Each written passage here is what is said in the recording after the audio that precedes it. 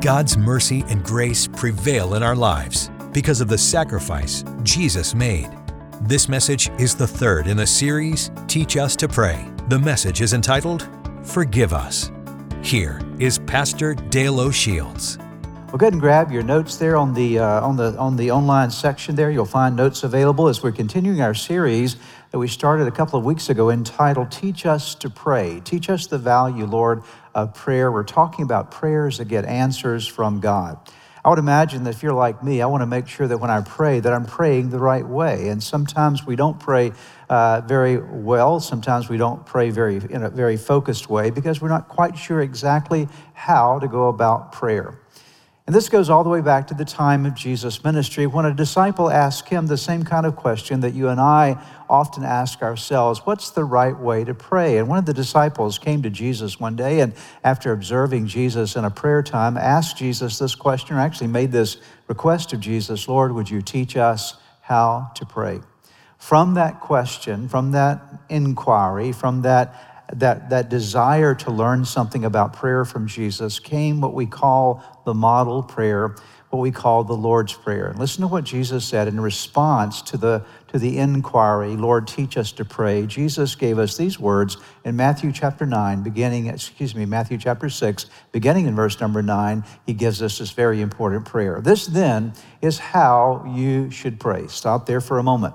Jesus is about to tell us this is the way to pray. This is how you should pray. Our Father in heaven, hallowed be your name. Your kingdom come, your will be done on earth as it is in heaven. Give us today our daily bread and forgive us our debts as we also have forgiven our debtors. And lead us not into temptation, but deliver us from the evil one. Some translations will add, for yours is the kingdom and the power and the glory forever and ever. Amen. There are all kinds of aspects to this prayer, Jesus teaching us how to pray. And I want to focus today on one particular aspect found in verse number 12. And let's focus in on this particular idea, the idea of praying a prayer of forgiveness. Lord, forgive us. Notice verse 12, and forgive us, there's that phrase, forgive us, our debts, our transgressions, our iniquities, our sins, as we also have forgiven our debtors, those who've sinned against us. Listen again. And forgive us our debts as we also have forgiven our debtors. Here Jesus teaches us to pray what I would call the forgive us prayer.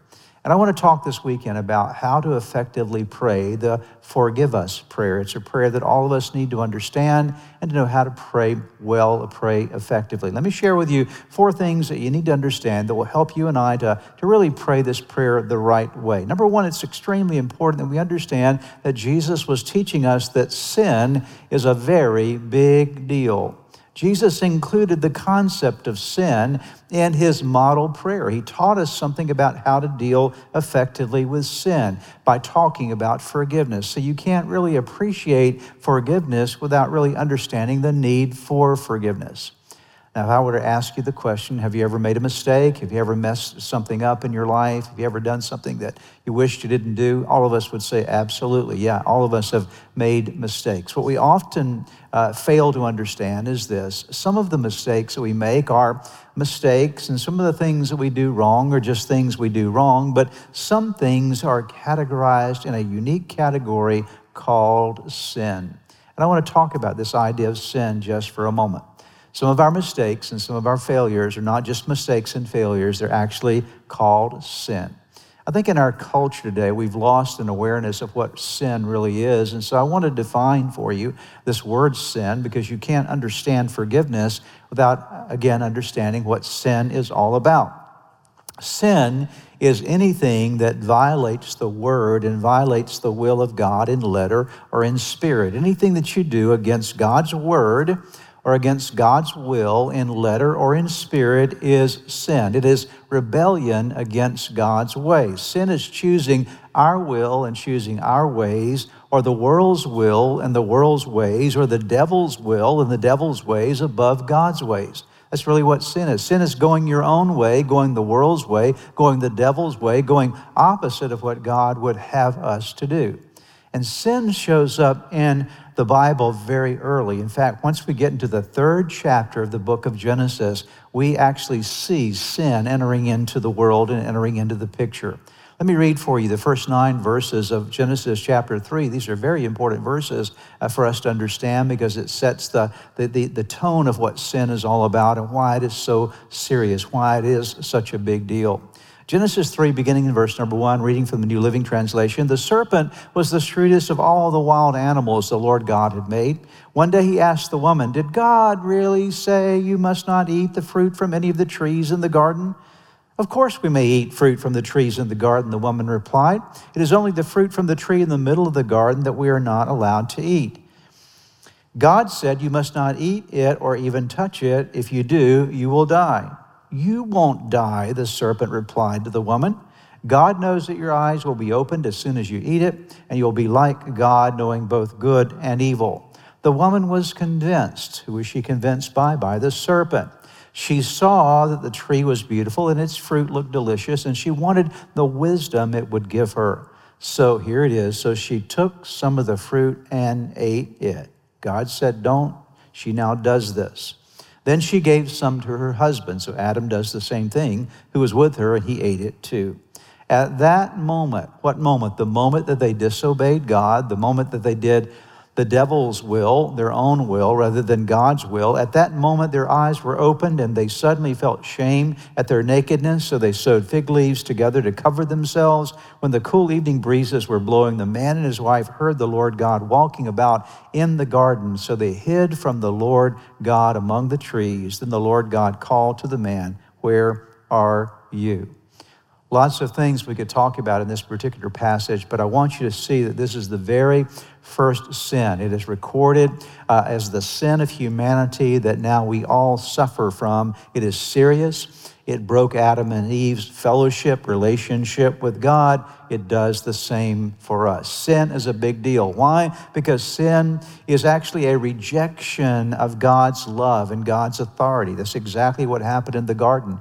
Adam and Eve were rejecting God's love, God's care, God's authority. It's a destructive force. We'll talk about that more in just a moment.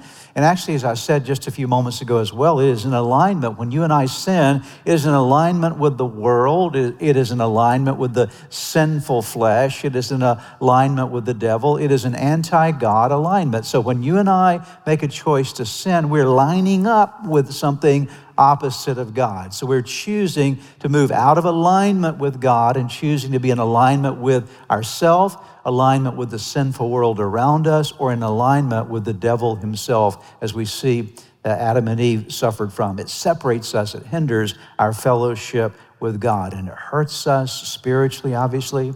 It hurts us emotionally. It hurts us in so many different ways. And if we don't properly deal with sin, we'll be consumed with guilt and shame and condemnation and regret.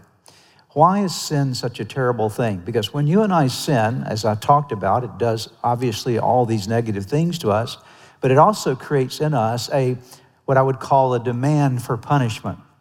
There's an internal sense in which you know when you do something wrong, there's a deserving punishment that goes along with it.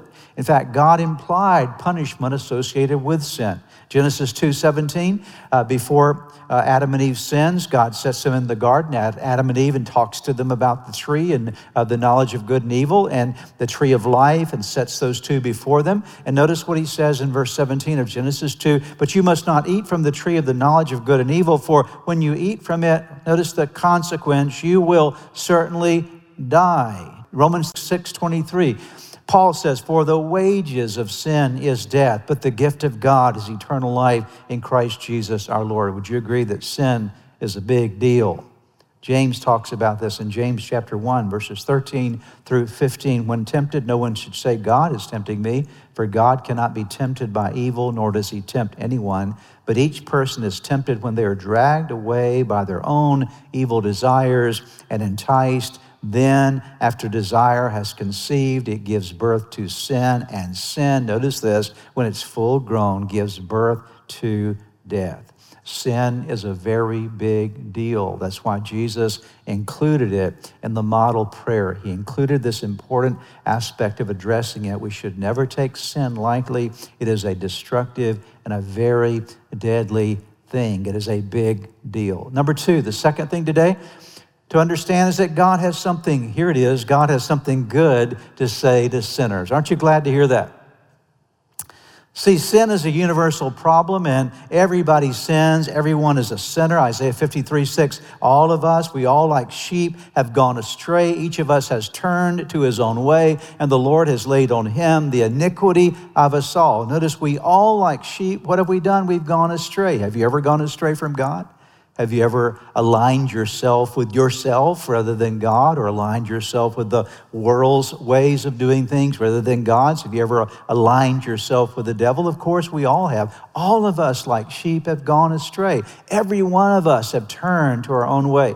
Romans 3:23, very important statement given to us by the Apostle Paul, inspired by the Holy Spirit. For all have sinned. How many have sinned?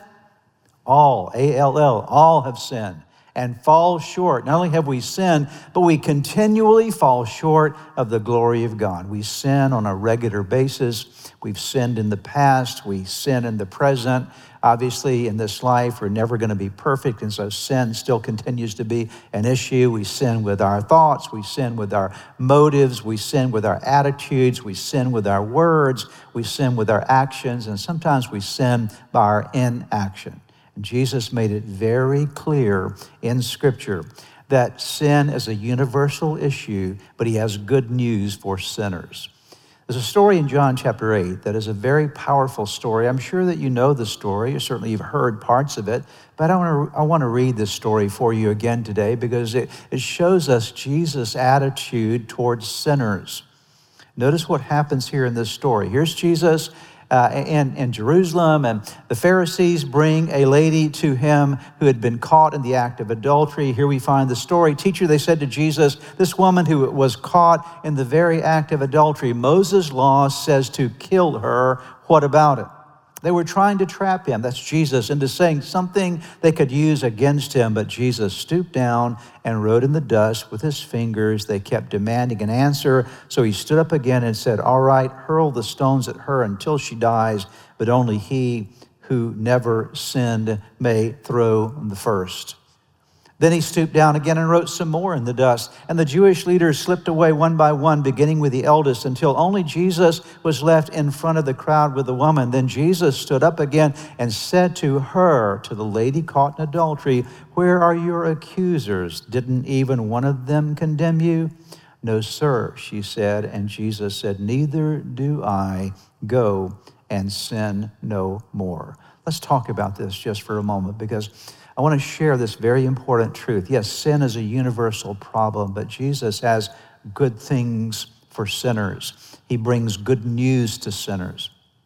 Here in this story was a lady who was caught in the act of adultery. The Old Testament Moses law required her to be killed for her sin. And the Pharisees bring her and throw her in front of Jesus and say, hey, Jesus, what are you going to do with her? The law says she deserves to die. And Jesus makes a very important point here. He actually kneels down in the dust and in the dirt, and he begins to write in the dust. And we don't know, it doesn't say exactly what he wrote, but most theologians, many theologians, believe that Jesus started writing out the names of all of those Pharisees and some of the sins in their lives. See, some of the things that other people didn't know about them, but they knew about themselves. So there's Jesus kneeling down and writing in the dust, perhaps the names of these Pharisees that were accusing this lady caught in the act of adultery, and he starts to list their sins. This one has done this, and this one has done that, and this one has done the other. And the Bible says that from the eldest to the least, they all went away. Why? Because they were all aware, more than likely, of the fact that they were sinners too. And Jesus said, let him who is without sin cast the first stone. And there in that moment, Jesus then looked at the lady and said, lady, where are all your accusers? And they had all left by now. And Jesus said, neither do I condemn you. Go your way and sin no more.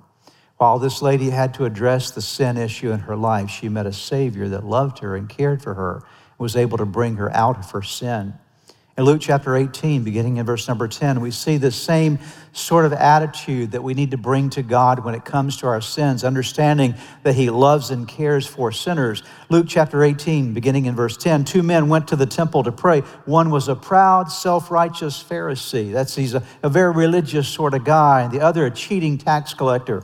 The proud Pharisee prayed this prayer, "Thank God I'm not a sinner." Notice, how can he even say this? But he says, it makes this declaration, "Thank God I'm not a sinner like everyone else, especially like that tax collector over there. For I never cheat, I don't commit adultery, I go without food twice a week, and I give a tenth of everything I earn." But the corrupt tax collector stood at a distance and dared not even lift his eyes to heaven as he prayed, but beat upon his chest in sorrow, exclaiming, "God, be merciful to me, a sinner." Notice this, verse 14. "I tell you, the sinner, not the Pharisee, returned home forgiven. For the proud shall be humbled, but the humble shall be honored." Jesus proclaimed forgiveness to the woman caught in adultery. He emphasizes the importance of forgiveness here for this cheating tax collector.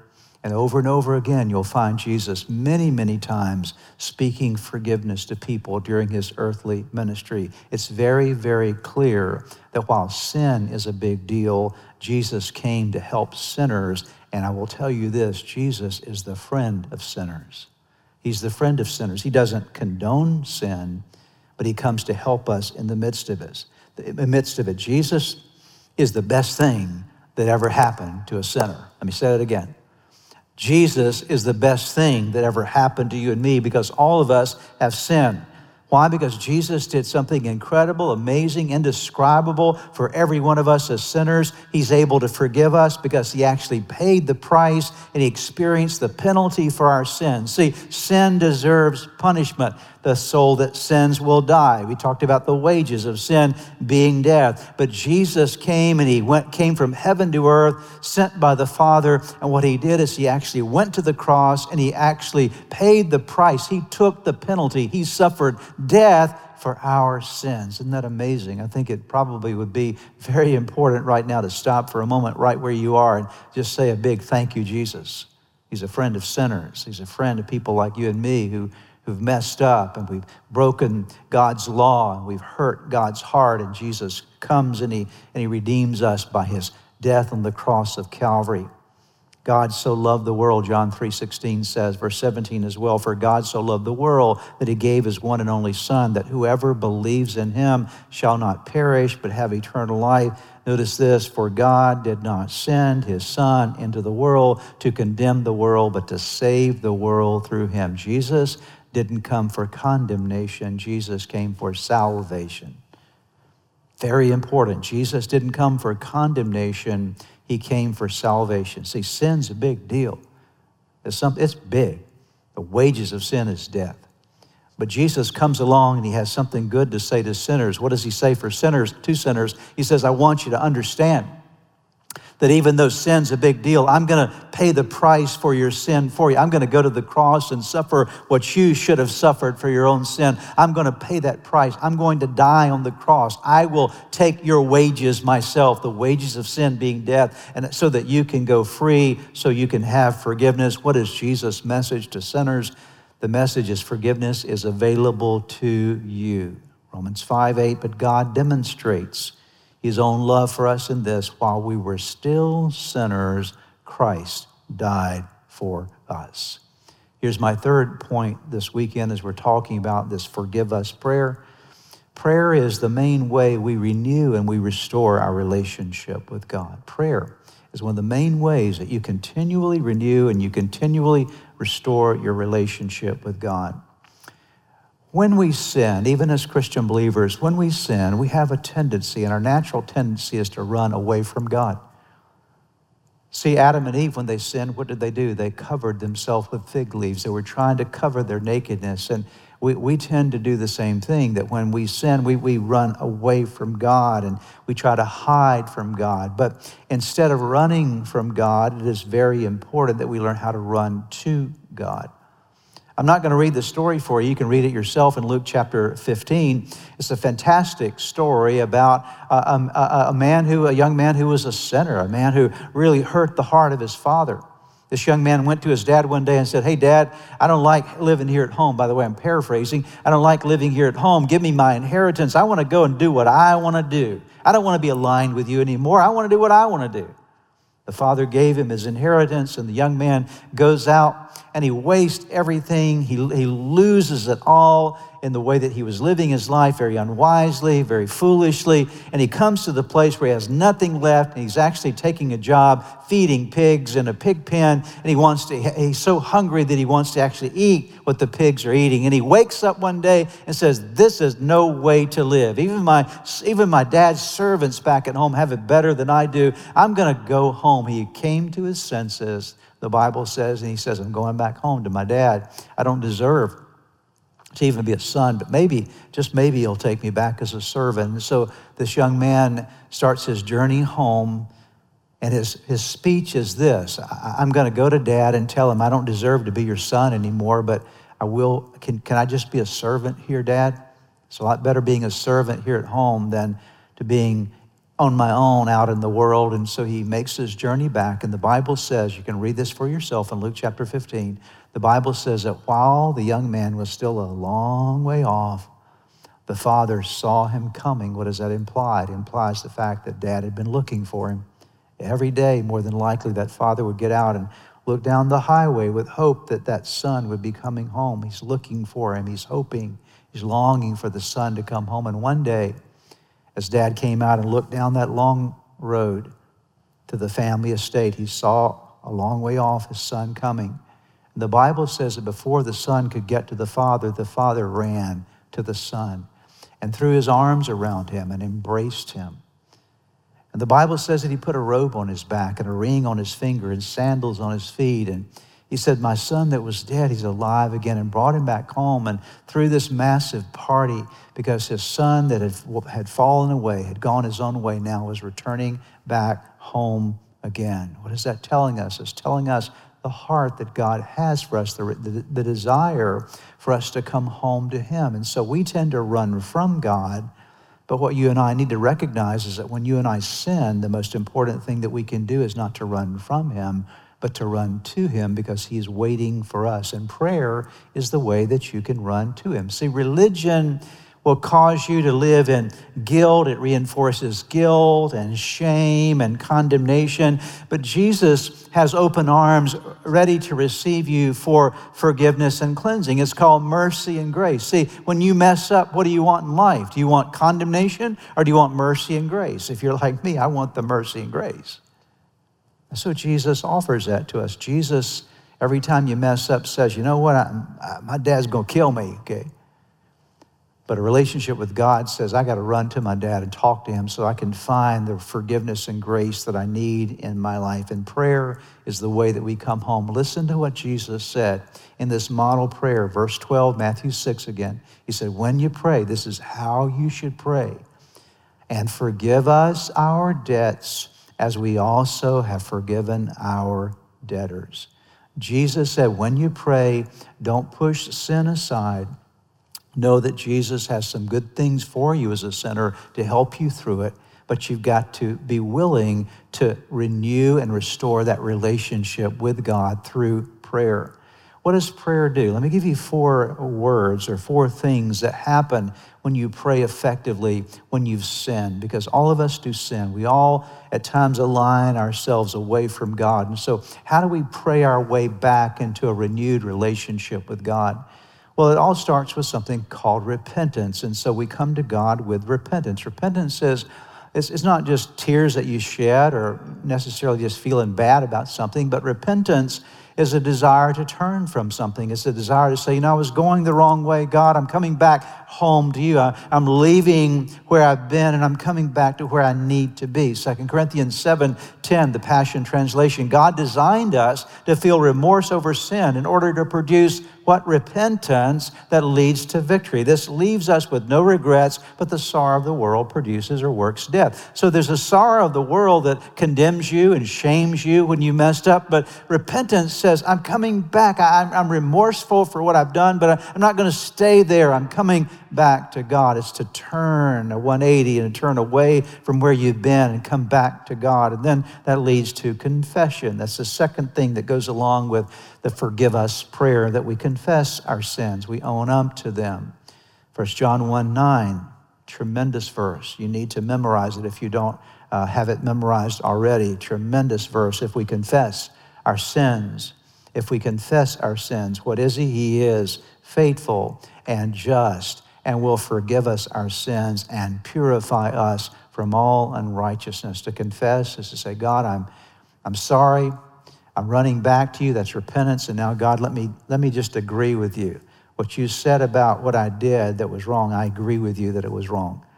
As I've mentioned before many times in my teachings, that the word confession in the actual Greek language is one word, homologeo. It's a compound word, homo, same, logeo, word, saying the same thing. So confession is saying the same thing about your sin that God says about it. And so I agree with you, God, that I have messed up. And so I'm honestly and openly confessing my sin. Then number 3, I'll give you this word, it's receiving. See, in this forgive us prayer, we repent and we confess, but the prayer is not complete unless there is a receiving. And the receiving is now I accept forgiveness. I receive it into my life. I love the psalmist in Psalm 103, verse 3, when he talks about the benefits of God. He says, who forgives all your sins and heals all your diseases. That's a receiving of the gift that God gives you. You don't earn forgiveness. You and I don't deserve to be forgiven. We don't deserve the grace of God. Grace is not grace if it's deserved. You don't work for it. It's something that God gives you. You and I don't deserve to be forgiven from anything. The smallest little mistake or the biggest mistake. We don't deserve to be forgiven, but there's a receiving when we repent and when we confess. There is a receiving of this precious gift that is given to us of mercy and grace, that only God can give something like this out of his love and extend it to us, but it has to be received. You have to take it into your hands and make it yours and say, now I'm accepting this gift into my life. So many times what happens when you and I mess up is that we don't do the receiving part. We continue to beat ourselves up and live in shame and guilt over the mistakes that we've made. And there are a lot of people today still living over things that happened 5 and 10 and 15 and 20 years ago. They're still beating themselves up because they haven't received the gift of forgiveness. And then the fourth word I'll give you is the word restoring. Let's get back on track again. Restoring means that you're now going to move forward in your life. Philippians 3:13 and 14, brothers and sisters, I do not consider myself yet to have taken hold of it, but one thing I do, forgetting what is behind and straining toward what is ahead, I press on. Notice that, I'm pressing on. I'm not pressing backwards, I'm pressing on toward the goal to win the prize for which God has called me heavenward in Christ Jesus.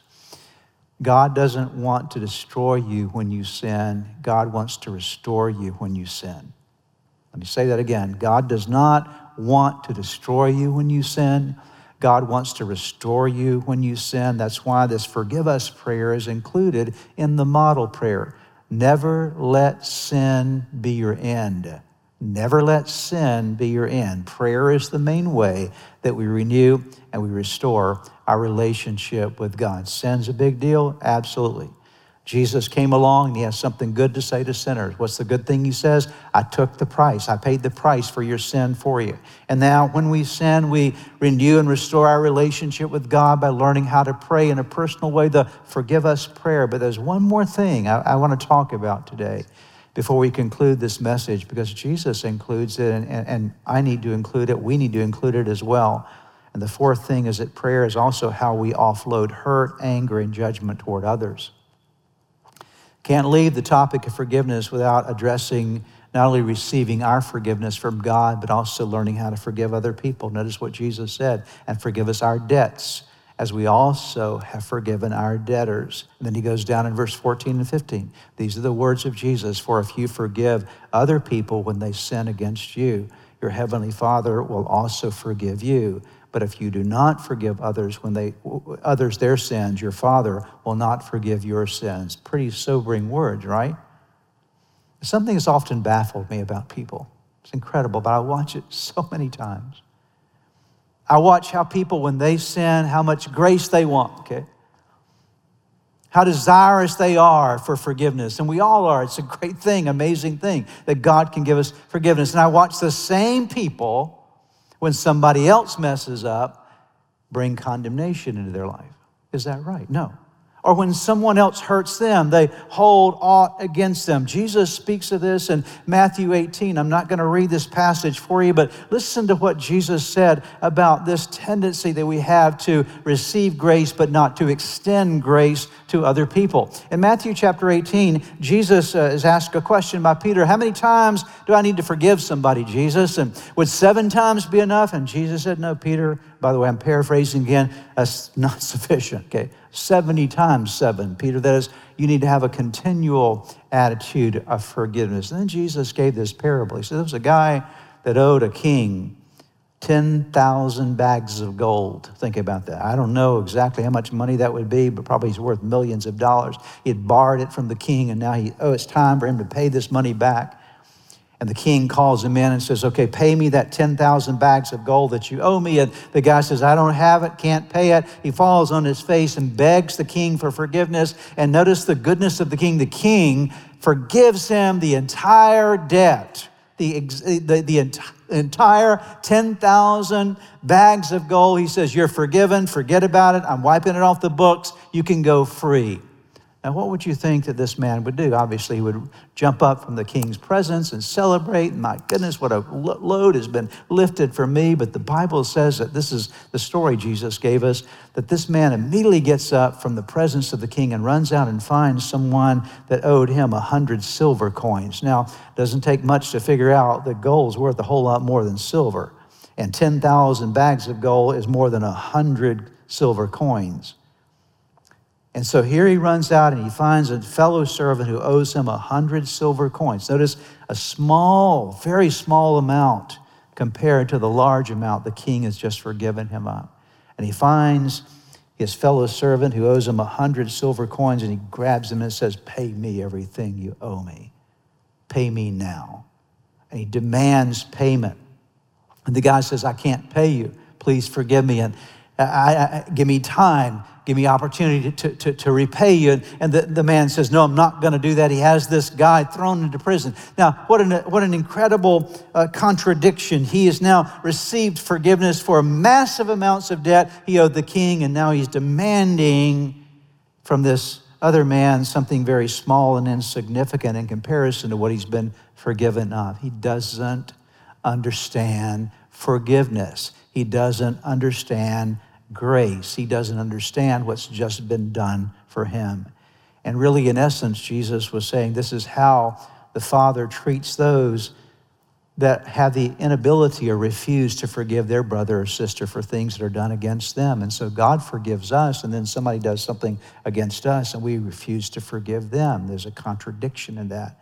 There's a lack of understanding of grace. See, when we mess up, we want grace, but oftentimes what we want for other people is judgment. And Jesus said, no, when you pray, you're not really praying the whole deal unless you forgive as well. You receive forgiveness, but you also extend forgiveness. See, forgiveness is something to be received, but it's also something to be extended. That's the full measure of praying this prayer, forgive us. Forgive us our debts as we forgive those who are indebted to us. Forgive us our trespasses as we forgive those who have trespassed against us. And so the circle is not complete unless there's both aspects of this. This is why the Holy Spirit reminds us over and over again of this important principle. Ephesians 4:32, be kind and compassionate to one another, forgiving each other just as in Christ God forgave you. Galatians 6:1-3, dear brothers, if a Christian is overtaken by some sin, you who are godly should gently and humbly help him back on the right path, remembering that the next time it might be one of you who is in the wrong. Share each other's troubles and problems, so obey our Lord's commands. If anyone thinks he's too great to stoop to this, he's fooling himself. He is really a nobody. And prayer is the way that we offload our hurt and our anger and our judgment toward others. I know from my own life the times that I've had to get down before God and ask God for forgiveness for my sins, but also to ask God to now help me to forgive someone who's hurt me, because I'm still carrying something inside of me towards someone else. And I'm expecting God to wipe my slate clean, but I'm not willing to wipe their slate clean. And oftentimes in prayer, it's that moment that we say, God, I let go of that. I forgive that person. I release them for what they did to me. I release them for what they said about me. I release them for the hurt they caused me. I let go of that. Just like you let go of my sins, Jesus, I'm going to let go and set them free. I'm not going to demand payment from them after you've set me free from the payment that I owed you. And that's when the cycle, notice this, that's when the cycle of the forgive us prayer is complete. It's not complete unless both of those aspects happen. Jesus said, when you pray, pray this: forgive us our debts as we also forgive our debtors. Let me say it again: forgive us our debts as we also forgive our debtors. That is the forgive us prayer. Yes, sin is a big deal, no question about it. But God has something good to say to sinners. The good thing that he says to us is that Jesus came to pay the price for our sins. He came not to condemn the world, but to save us from our sin. We learn that prayer is the main way that we continually renew and restore that relationship with God. When we mess up, we come to God in repentance and confession, with receiving and restoration. We let God work in our lives. And then we also realize that in prayer, I need to offload any hurt or any anger or any judgment I have toward other people, because when I do this, I've then completed the cycle, the circle of the forgive us prayer. Would you join me together as we pray today? Father, we thank you so much for the reminder in your word of the importance of praying this very significant prayer, the forgive us prayer. We're so grateful, Lord, that in the midst of this big thing called sin, that you sent the gospel, the good news. What an amazing thing that the good news is that Jesus, you came to take the penalty for our sins, to shed your blood so that we could be forgiven. You offered that to us. You provided every way necessary so that this big deal of sin was dealt with. And so, Lord, we're grateful for that. We appreciate it so very much. And Lord, we also want to make sure that on a regular basis, we're keeping our relationship with you right and clean, and to make sure that we're renewing and restoring our relationship with you. And so, Lord, today we ask that there are areas of our life that we need to repent of, that you would help us to come to that place of sincere repentance. Lord, if there are confessions that we need to make to you, owning up to those things that are wrong in our life, help us to clean those things out in relationship to you. Lord, help us to receive that beautiful gift, the benefit of forgiveness, and restore us from the brokenness that comes by reason of our sin. And then, Lord, I also pray today that you'd help every one of us to not just receive forgiveness, but help us to extend it to other people. Help us to be people who not only accept grace into our lives, but give grace to the people around us. Lord, let us wipe the slate clean so that we're not carrying hurt and anger and bitterness in our hearts. Lord, do this work through the power of your precious Holy Spirit. For that we thank you in Jesus' name. I would like to close today by giving you an opportunity to ask Jesus to be the Lord of your life. Would you pray with me right now? Right where you are, just simply bow your head with me, and I'm going to give you a prayer to pray, and you can simply speak this prayer out, whisper this prayer out, and from the sincerity of your heart, call upon God, and I promise you that He will hear and answer you. So let's pray together. Start by simply whispering the name Jesus. Let there come from your heart just the declaration of His name. Say, Jesus, I know that I am a sinner, that I have fallen short with you. I'm sorry for all of my sins. Jesus, I believe in you. I believe that you are God's Son. I believe that you are the Savior of the world. I believe that you died on the cross for my sins. And I believe that you rose from the grave, that you are alive today. Now pray these words. Say, Lord Jesus, come into my heart. Come into my life. Forgive me of my sins. Give me a new start in you.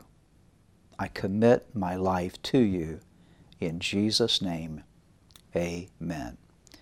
Now, if you prayed that prayer with me, I want to encourage you with a promise from God's Word that says that when we call upon God's name, we call upon the Son of God, there is salvation that comes to our lives. He changes us from the inside out, and you become a new creation.